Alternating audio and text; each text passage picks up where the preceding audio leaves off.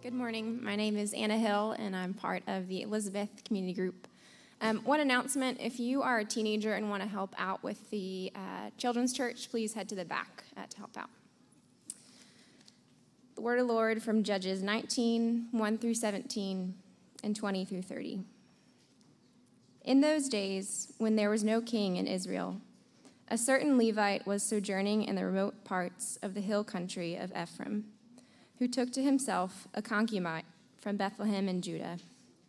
And his concubine was unfaithful to him, and she went away from him to her father's house at Bethlehem in Judah and was there for some 4 months. Then her husband arose and went after her to speak kindly to her and bring her back. He had with him his servant and a couple of donkeys, and she brought him into her father's house. And when the girl's father saw him, he came with joy to meet him.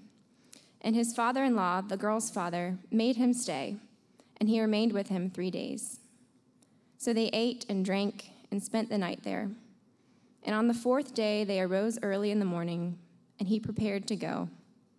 But the girl's father said to his son-in-law, "Strengthen your heart with a morsel of bread, and after that you may go."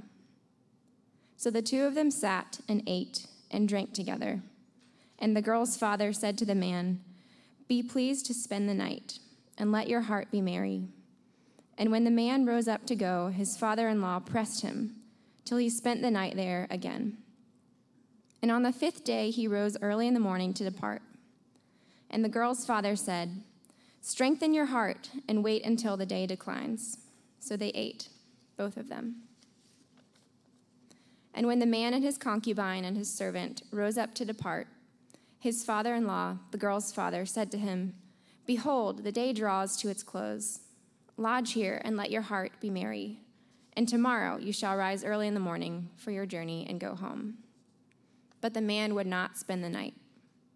He rose up and departed and arrived opposite Jebus, that is Jerusalem. And he had with him a couple of saddled donkeys, and his concubine was with him. When they were near Jebus, the day was nearly over. And the servant said to his master, "Come now, let us turn aside to this city of the Jebusites and spend the night in it." And his master said to him, "We will not turn aside into the city of foreigners, who do not belong to the people of Israel, but we will pass on to Gibeah." And he said to his young man, "Come and let us draw near to one of these places and spend the night at Gibeah or at Ramah." So they passed on and went their way. And the sun went down on them near Gibeah, which belongs to Benjamin. And they turned aside there to go in and spend the night at Gibeah. And he went in and sat down in the open square of the city, for no one took them into his house to spend the night. And behold, an old man was coming from his work in the field at evening. The man was from the hill country of Ephraim, and he was sojourning in Gibeah. The men of the place were Benjaminites, and he lifted up his eyes and saw the traveler in the open square of the city. And the old man said, "Where are you going, and where do you come from?" And the old man said, "Peace be to you. I will care for all your wants. Only do not spend the night in the square." So he brought him into his house and gave the donkeys feed. And they washed their feet and ate and drank. As they were making their hearts merry, behold, the men of the city, worthless fellows, surrounded the house, beating on the door. And they said to the old man, the master of the house, "Bring out the man who came into your house, that we may know him."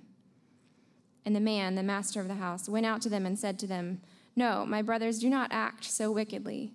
Since this man has come into my house, do not do this vile thing. Behold, here are my virgin daughter and his concubine. Let me bring them out now. Violate them and do with them what seems good to you. But against this man do not do this outrageous thing." But the men would not listen. So the man seized his concubine and made her go out to them. And they knew her and abused her all night until the morning. And as the dawn began to break, they let her go. And as the morning appeared, the woman came and fell down at the door of the man's house, where her master was, until it was light. And her master rose up in the morning, and when he opened the doors of the house and went out to go on his way, behold, there was his concubine, lying at the door of the house with her hands on the threshold. He said to her, "Get up, let us be going." But there was no answer. Then he put her on the donkey, and the man rose up and went away to his home. And when he entered his house, he took a knife, and taking hold of his concubine, he divided her limb by limb into 12 pieces and sent her throughout all the territory of Israel. And all who saw it said, "Such a thing has never happened or been seen from the day of the people of Israel came up out of the land of Egypt until this day. Consider it, take counsel, and speak." Judges 21:25. In those days there was no king in Israel. Everyone did what was right in his own eyes. This is the word of the Lord.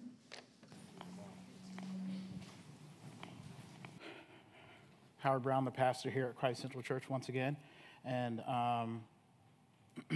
just last time I preached this sermon series, we looked at the same horrible story from the Bible. And we asked of the Bible because this sermon series we're doing is I'm asking for a friend. And the question that we got was, why is there so much misogyny, or what appears to be unchecked misogyny in the Bible?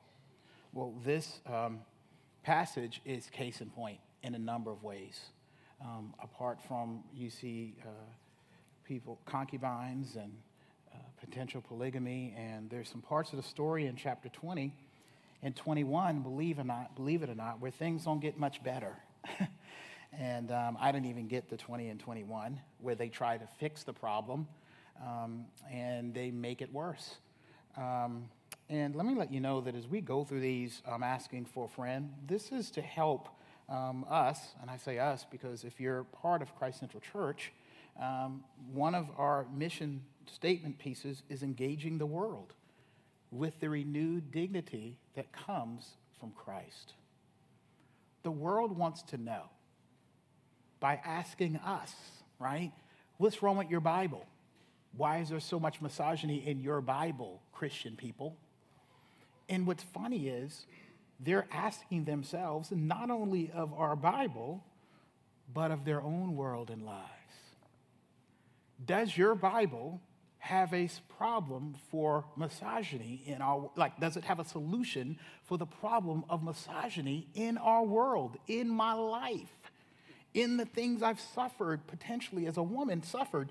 And does your Bible have an answer? Where it doesn't seem like it does, because there's so much craziness that it appears God is justifying.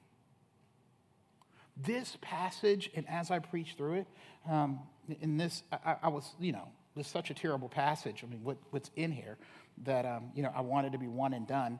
But, last time I preached, it was so long and it was so in depth, I decided to split it up into 2 sermons. So this is the second half of that. And I'm going a little deeper, so some things I may repeat again.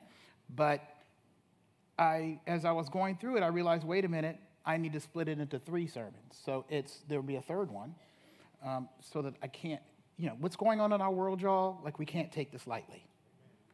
And if you are God's ambassadors, and you are, welcome, nice to see you, then as you go out in the world, you have to have a confidence that says God has sent the gospel, right? The message. He's given us the gospel. He's equipped us with to address the issues and needs and offer comfort and healing to this broken world, especially after a week like this week, right? With what's going on with the Kavanaugh situation, with the Supreme Court nomination, and all kinds of stuff, y'all. Bill Cosby, right?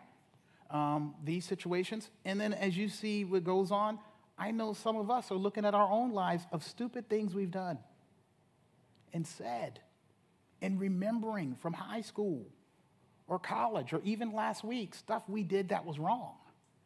So let God minister to us.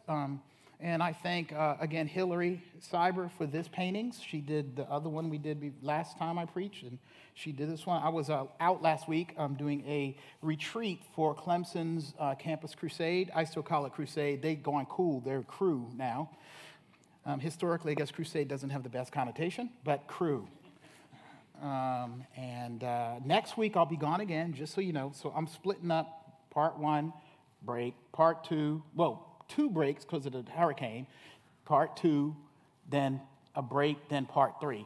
So just to help us out, let me give you a definition for misogyny. Misogyny is defined as a hatred, contempt for, or prejudice against women or girls.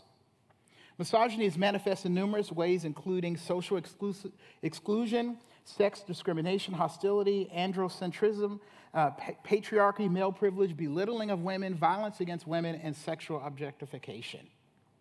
Now, as we discovered in the last sermon, that God never condoned. So if you want to go back and listen to that sermon, it's online. As we discovered that God never condoned misogynistic, encouraging practices like we see in the Bible, polygamy, concubinage, as I learned was a word, and treating women like property, leaving them devalued or easily violated and voiceless. Though practiced by the Jews in ancient Middle Eastern time, in God's eyes, those behaviors were always the result of a sinful and broken world. It was God's intention by showing it in the Bible, I believe, as we saw, happening among God's people, happening in their communities, to expose it for the brokenness it was. Well, I want to, if you want to go back to the recording of the first one, I'm going to not put all the pieces in, and so I'm trying to pull the 2 sermons together. And so I'm not going to go through all the disclaimers and all that stuff. But I want to give another shout out to Barbara Roberts, whom I heard speak on this same passage and kind of completely redid the hermeneutic, like the interpretive grid in my mind. I met her at a domestic violence workshop some years ago, and she has a blog and a book out. And so if you want to hear the original teaching from her on this passage, you can look her up on YouTube. Her name is Barbara Roberts. I think she's a professor of ethics in Australia, but she just incredible take on this story as far as domestic violence is concerned. But again, we follow up on part 2, which is this. First, we saw that God wanted to deal with misogyny by exposing it in part 1. Part 2 today is God is seeking to deal with misogyny in our church, in our world, in our lives, by calling men to biblical manhood, right? Showing that we need manhood itself to be redeemed for misogyny to end. Now, part 3, we'll be talking about biblical womanhood from this passage and our call as a church to be a place and a community that looks to bring revolutionary change in this area in the world. We'll look at that next week. This chapter, I can safely say, is primarily not about males. This story is about the overlooked mistreatment of the most vulnerable in a broken, far from God society, and in this case, this concubine. So not about males, but it is definitely written for the good of males, right? This passage is for males and those in power in any society to see themselves and see what it looks like and what happens when they are far from God and far from who God would want them to be. These are the results when people who are in certain positions are far from the Lord. Look how this passage starts, and we pointed this out last time. In verse 1, it says, in those days when there was no king in Israel, when it says in those days there's no king in Israel, that means some bad stuff about to happen.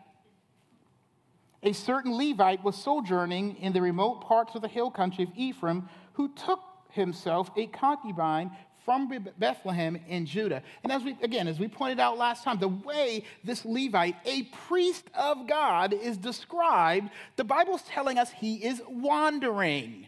He is off track. He is a man like many of us, walking outside of his calling and purposes in a number of key ways. He is not where he should be geographically and spiritually and emotionally. And so for the passage to open up the way it does, it is like God is saying in Judges, the men were lost in what it meant to be men as far as their lives and treatment of the vulnerable. In this case, they're women, and that they needed to join, right? This was a call for them to come in line with, to come in step with, in their place in God's process of female dignity giving, keeping, and restoring, to take their place in God's process of female dignity giving, keeping, and restoring. Yes, that's right. The Bible teaches from the very, very beginning that we males should be a part of God's plan and process of bringing God's dignity to and for women. I saw a guy the other day, Friday night, when we were at a restaurant hanging out with a friend of ours, and he had a shirt on, and it said feminist on it, right?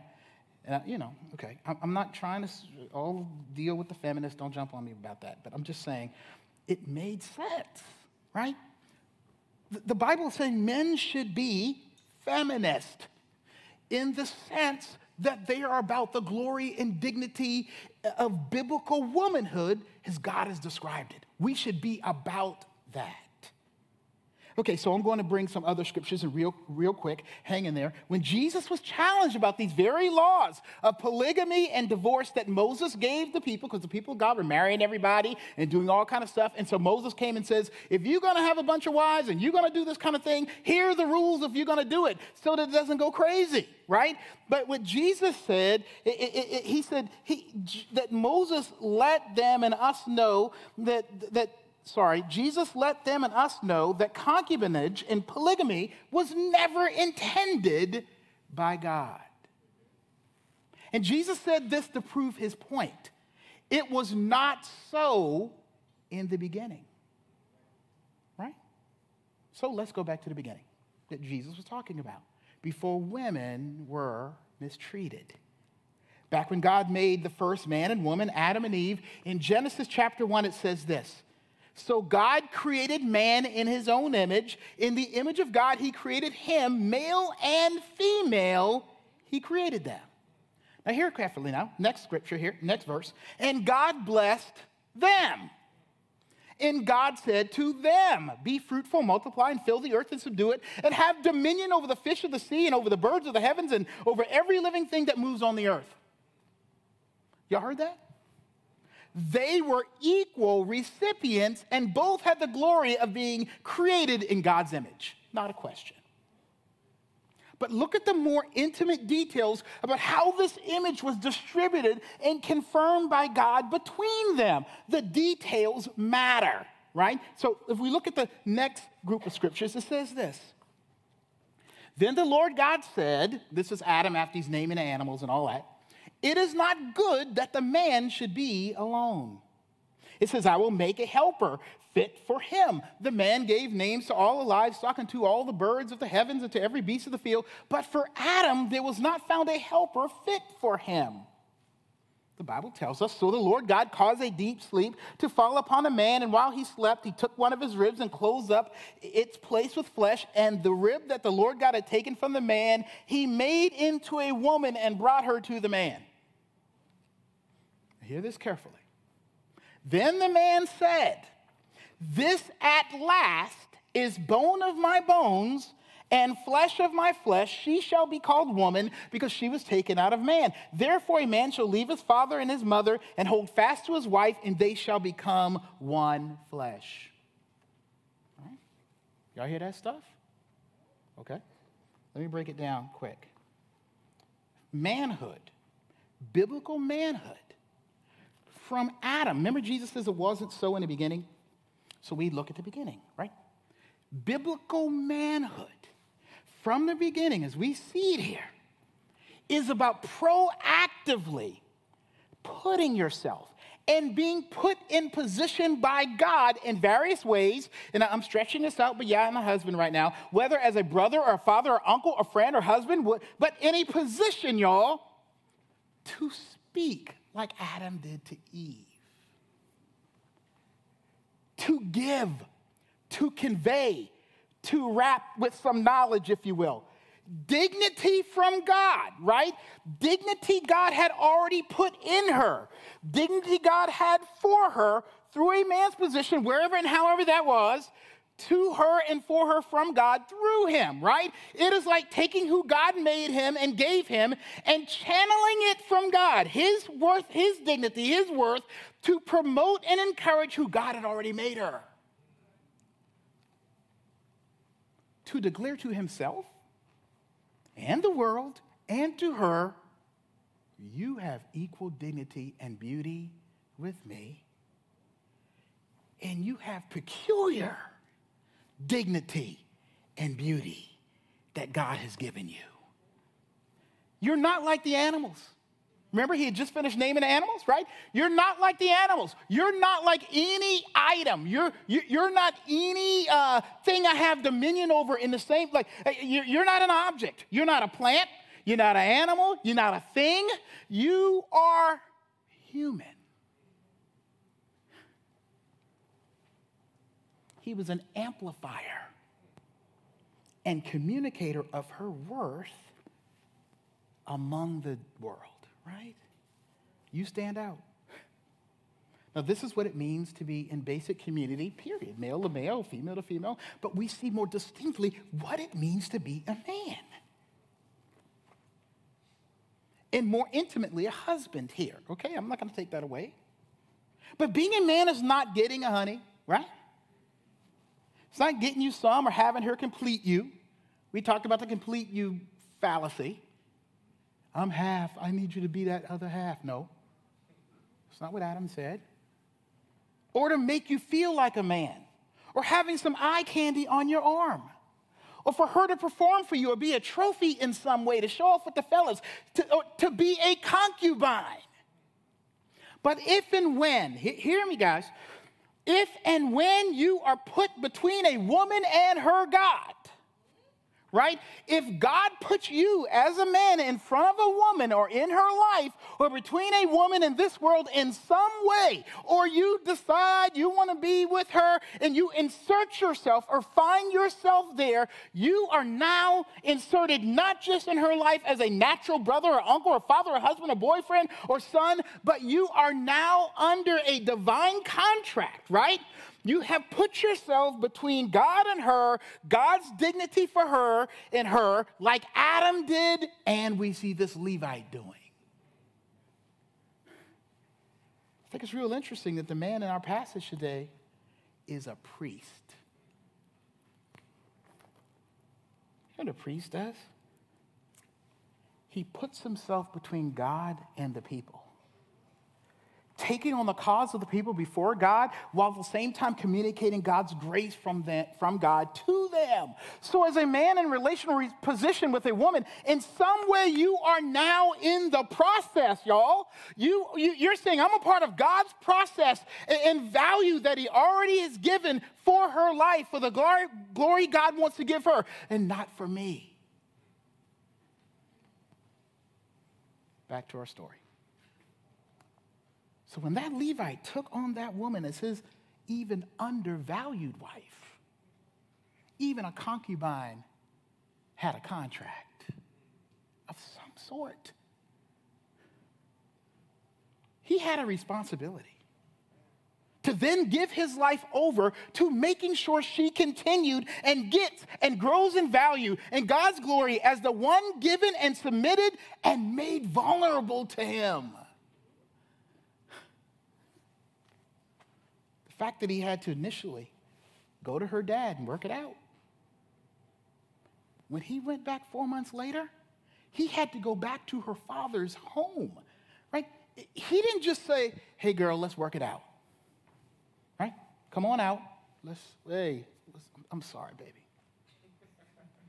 Whatever happened? You know my interpretation of the adulterous piece. If you reread it in some text, it says that she disrespected or despised him. And as we look at the story in this man's ways, I would guess that she had a reason for despising him and leaving him and going back home. Okay, that's my take on it. He wasn't like, hey, baby, you know them soul songs, I'm better now, baby, right? The Bible says she saw him and took her into her father's house. He had to work it out. The contract between her and her father for her. Okay, where am I going with this? Let's look at this. The fact that he had to go back means he could only take her and treat her according to the father's rule, even for a concubine. for the women in this room, ultimately, whether their earthly fathers were ever in their lives, or they had somebody, hey, I want your daughter's hand in marriage, all that kind of chivalrous, whatever you want to call it, stuff. They all have the Heavenly Father as their creator. And he is between them and you as they all bear the image and likeness of God. So listen here, partner, right? If you and I as men decide to insert ourselves and draw ourselves into contact or contract with women, it is an automatic call to participate according to their father's decided process of glory and dignity and price and worth to work for God for her good. I can't get into it all. But it meant this Levite, should have been and stayed, hear this, and been prepared to be in position to do good for her in all the ways she ended up being neglected and mistreated in this story, right? He wasn't ready. He couldn't fulfill the contract. It should have meant not ever letting her be devalued. Because look at what Scripture says in the beginning. Men were the ones who gave value to the women around them, right? Or shamed or blamed. He should have never doubted her value and how she was pursued and related to. It meant not taking her or carrying or pushing her like he did in that village into dangerous spaces and places emotionally and physically, like the Levite, taking her to that village and not saying to the old man, forget your idea of offering up our woman. No way. We will die first. We will die to our self-preserving ways first. It may mean looking out for her when she is hurting and violated and not moving on like the Levite tried to do the next morning. Like trying to walk out on our mistakes and complicated mess and violation of her and her issues, but being held up a little bit. This is about digging into pain and injustice. It means, not making it the woman's fault or using her like the Levite did and cutting her up and destroying her image so easily to save and secure and fill himself. It means being a voice and cause, which means being in a position like a real priest who hears and listens, and then conveys the Father's worth and dignity back to her. Holding her up, not as a destroyed and easily segmented object of male pleasure, but holding her up, declaring justice and equality, and one made in the image and likeness of God. But here's the problem. Like we saw from this passage last time. Because of sin, brokenness, we're empty in so many ways. We are not enough. We're wanting. We are not like the original Adam, right? Literally Hebrew, the man, right? We are not the man. Adam was the man. We are, because of sin and brokenness, we are distant from God and lost in many ways. What sin and this broken world have left of manhood. Look again at verses 1 through 3 with me. In those days when there was no king in Israel, a certain Levite was sojourning in the remote parts of the hill country of Ephraim, who took to himself a concubine from Bethlehem in Judah. And his concubine was unfaithful to him, and she went away from him to her father's house at Bethlehem in Judah, and was there for some 4 months. Then her husband arose and went after her to speak kindly to her and bring her back. He had with him his servant and a couple of donkeys, and she brought him into her father's house. And when the girl's father saw him, he came with joy to meet him. Now, we talked about concubinage. Gosh, I don't even know if I'm saying that word right. That's just the way it's spelled, right? Not being God's good for a woman, and how it was a slave wife, a cheap wife, a cheapening wife or woman. For easy disposable needs, we talked about whether sexual or surrogate to give a child or just to cook the way you like or to show off or whatever. But this story about polygamy and being a concubine is God saying, in this society, there was not only a lot of poverty, war, and greed that led to the vulnerable being mistreated like this, but a lot of broken men. The Bible is saying the Levite was cheap. He was cheap. He was cheating her. The 2 donkeys that he brought and a servant shows that he may have had the ability to pay a bride's price, maybe, and make her a free wife instead of a slave wife, and value her more, but he has chosen not to do it. Like after 4 months, I want you to be my real woman, right? No, he wants to keep her on the cheap, right? Which points to something beyond his economic ability to provide for this woman. But it points to his emotional and spiritual poverty in being able to show value to this woman. And his cheap handling of her was about how poor he was, not in his bank account, but in his soul. Right? How far from God's good he was in his soul, trying to get something for nothing because he was not much of a human being himself. And that led to mistreatment, not only of her, not only by him, but contributed to a world where that became okay all around. I told you last time that I go with the interpretation again that she was adulterous because she did something.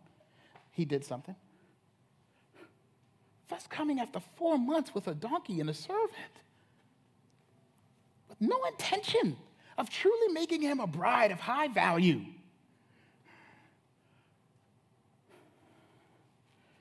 This was a show.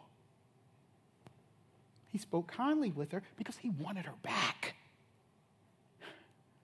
That's it.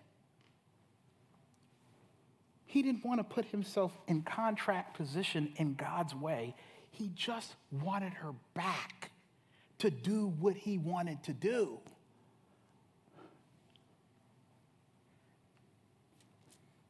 Some of you brothers are smooth talking.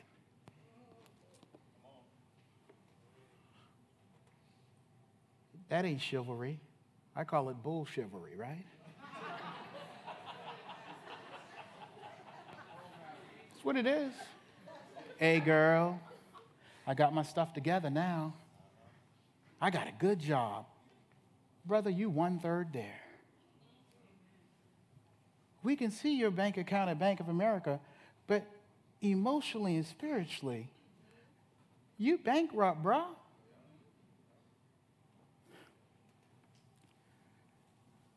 We just want to fix it. I'm one of them, y'all. I'm married. I've been married 21 years. I still ain't learned. I think I could just cover it real quick. She's more valuable than that. I just want a quick fix. Come.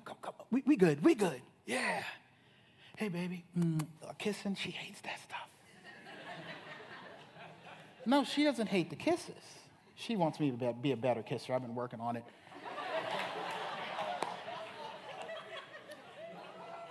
But you know what I'm saying. It's the I know I'm so wrong. I know emotionally I'm not there. I know I haven't really listened.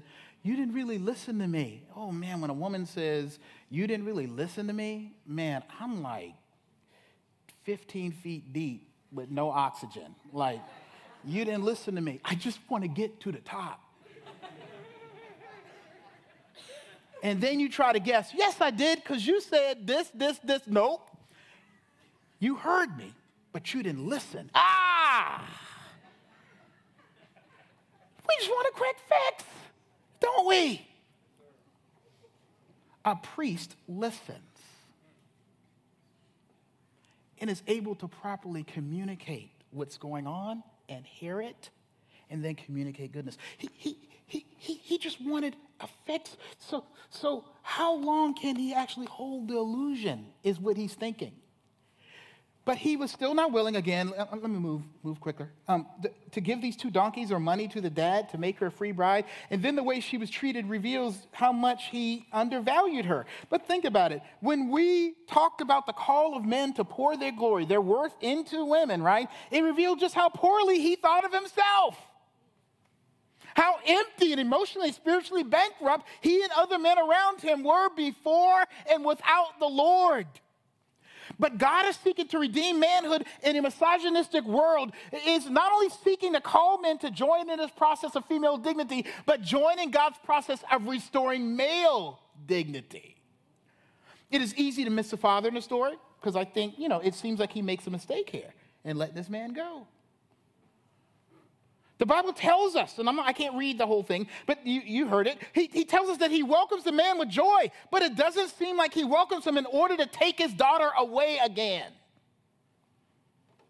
Stay one more night. Stay warm. Stay longer. Don't leave. Don't go, right? What is going on? He's stalling him. Either because the Levite has disgraced his daughter in some way, or he intends to take her away, and maybe because he thinks she's adulterous and she's going to get stoned and killed for it.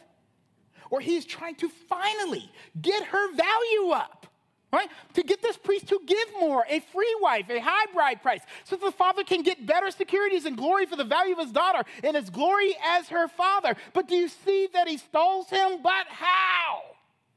I love what the scripture says here. Let your heart be made merry.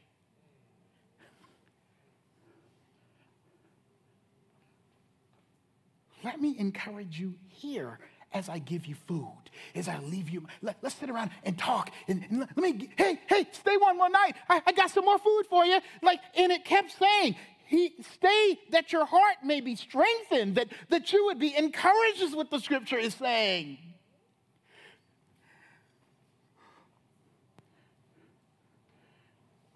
The Father is giving his glory and his worth and his wealth and relationship to the Levite so that he will in turn possibly value his daughter. I love that it says father-in-law, son-in-law. Like, this is a relationship. This is a contract. He has to listen. The Levite is valued and filled and loved in relationship with the Father himself as he stays and spends time and close to the Father himself. The Father knows that an empty, unvalued, unfilled, unengaged, wandering, and lonely man will mean a man who will not be able to enter God's relational calling and being in relation with his daughter and not see how much the Father values her, albeit she's a concubine, that without being engaged by him, the chances are slim that he'll be able to treat his daughter well and right because he's so empty in his heart. Notice I realized as I was listening, this ain't even in the sermon, that the Father knows how crazy this world is. Man, I don't know. I got time? Okay, maybe a little bit. Y'all just have to deal with it. It's just kind of a hard sermon to preach. I was at some restaurant. It was so hard. I failed because the world's so hard. I didn't have enough in here. I didn't have enough courage in here to stand up, right? One time I did when them dudes were looking at you at Burger King, remember? I always tell that story because the one story I did right. These dudes, Kelly walked by and they turned around, whoop, like that. And I was like, what y'all looking at? I felt good. I remember that story. But the second story, a few weeks ago, I messed up. Because this lady was in there, and she had some revealing clothing, okay? It ain't about her. Did you hear me? It ain't about her, okay? She could walk up naked, and we still have to show dignity, right? We don't have the right, okay? Okay, so we're not going there. But the dude behind the cash register looks at me like, yeah. And I don't say anything. See, here's the deal. The Father knows that this world is going to make demands.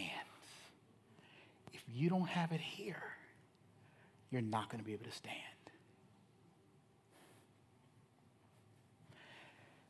A book that I have in the office, and I give to people a lot, Russell Willingham's book, Breaking Free, is about men being freed from sexual bondage in its various misogynistic forms, pornography and affairs and all kind of things. He has a diagram where there's an outline of a father. I wish I had it. I called him, we talked, and I couldn't get the diagram. But there's a diagram, which there's an outline of a father and son standing side by side, and you see their hearts, right? And the father's heart is half full, like 1/3 full. And he's got his son.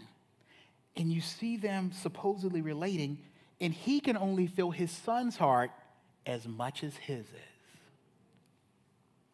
Next picture. Son's got a woman. Son's heart's 1/3 full. Except he's not pouring the contents of his heart into her.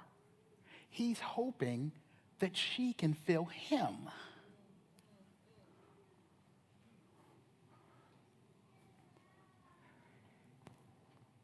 In those situations, women always pay the price.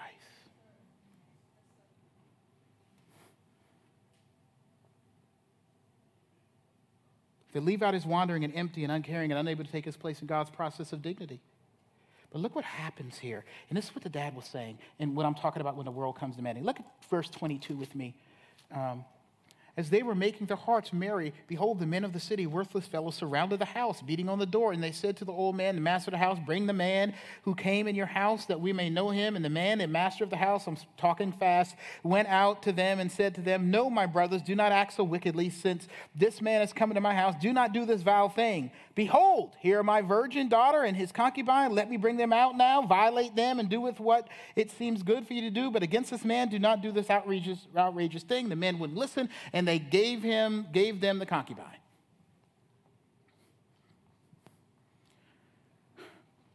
Did you ever notice something? I just thought about this. The crazy dudes, sexual dudes outside the door, they don't want the woman. They want the man. Here's the issue. When men's sense of worth and manhood are called upon by the world, maybe it's stress at the door. Maybe it's anger. Maybe it's your sexual disappointment. Maybe it's your vocational failure.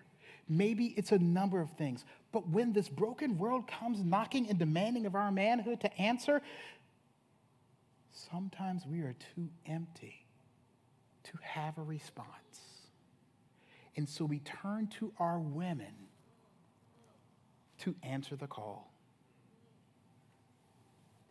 to answer and blame for this, to pay the price for our personal insecurities and lack of male value. We make them have to fill us and be there for us and answer the door and be put in vulnerable and dangerous positions to be consumed and destroyed and violated because we can't answer life or ourselves and others with the value and courage of biblical manhood that only comes from a relationship with the Father. Let me tell you the bad news of the gospel. God's message of the Bible to fallen humanity, none of us is born valuing who we are like we should or being emotionally cared for like we should. Some of us were just run roughshod over another empty man. A father that just beat the heck out of you, some of you, only liked it when you did well.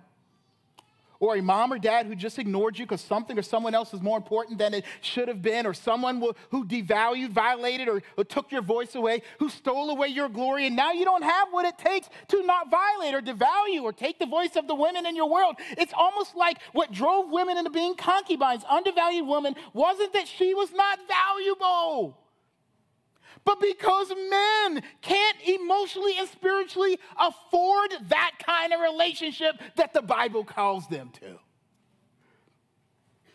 Look, in this case, in this application, the God the Bible is saying.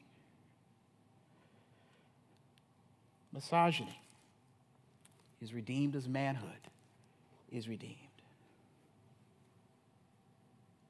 And that happens when, like the father in the story, takes us in, and for the first time in our lives, pours his glory into our hearts. When we can stop guessing what love feels like, because we just guessing. We write some terrible songs because we guessing. We can stop guessing what value looks like and glory is all about. And let the Father, let someone like God through Jesus Christ be our daddy. so we can experience the worth and value to treat ourselves and our sisters with glory and in the process of God's glory for them. God is calling men into the house, into redeeming discipleship and relationships like our men's Bible studies and community groups and worship, to be free to own up to our spiritual and emotional and sexual poverty and be spoken to and seen and known and brought in and loved and fed and filled, to rest in the Father himself. And only then must we, and will we be a place of God's hospitality and right complement and servant for the flourishing of our sisters and our mothers. Think about that story, you know. God has called men in particular, like in that village, to be the doorkeepers of that safe place. To either be ravaged yourself, but to hold the standard to be there so that those who have come in are safe and secure. I thought about it. Some of you dudes are incredible at finances. Man, some of y'all know your sports facts, right? If I play you in fantasy football, Josiah, you beat me right now? Just kidding. Some of these dudes in here, in our fantasy league, they good, y'all. They know everybody, right? I don't know everybody, not in pro, okay? I know college a little bit because Clemson's incredible. But orange shirt in the back, Doug. We went to Clemson together. But, think how much of an expert you are on things that you value. How much you know about your woman? How much do you know about women? I've been married 21 years. I'm just learning some stuff. Yeah, learning some stuff because it's been about me. I just heard the other day someone's mom or grandmother or something died, and I was just looking at it, and there was a medical report that women present differently when they have heart failure. What? And so a lot of women die of heart attacks because medicine hasn't done enough to figure out how a woman's body works. That's a failure of manhood.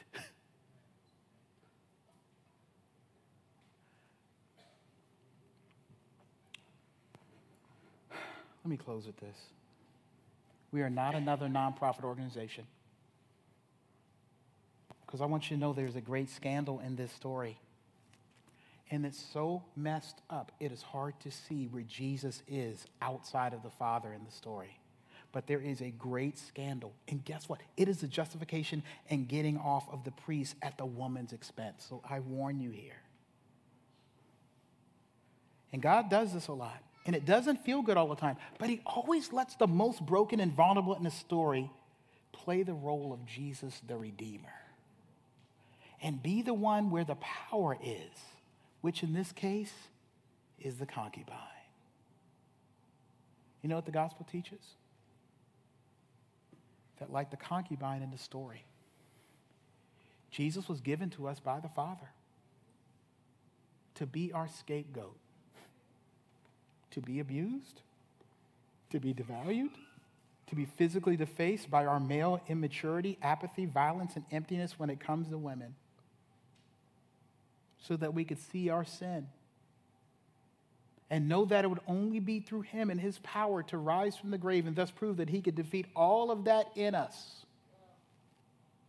that you and I could ever be forgiven, that we could ever be healed of all that we've done, that we finally could be filled with the love and compassion of the Father, and finally a compliment to God's love for women.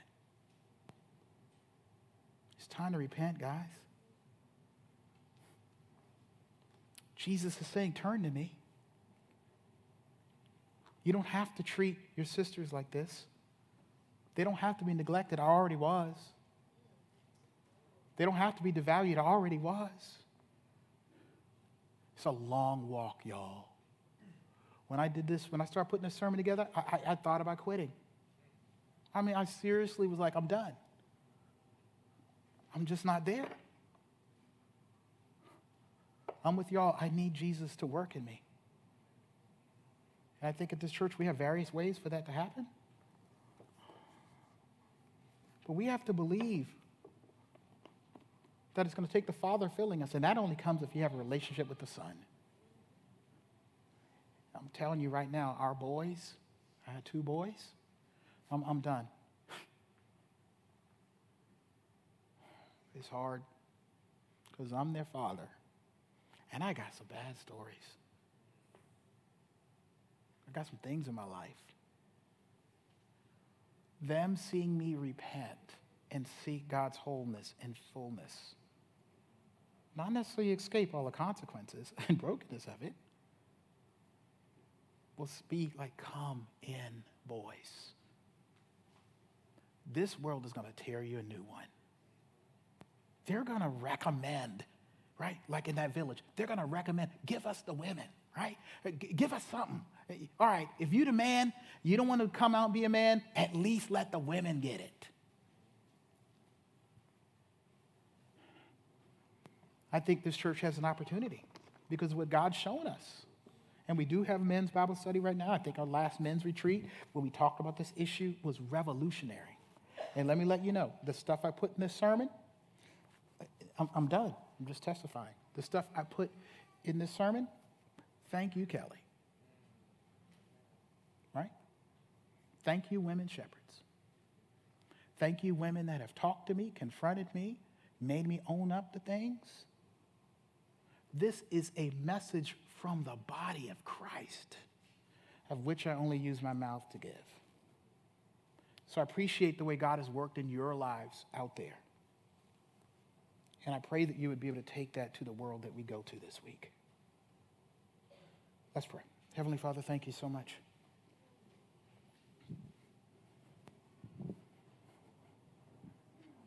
Help us to be biblically complementarian for the good of the women in our lives, for us men.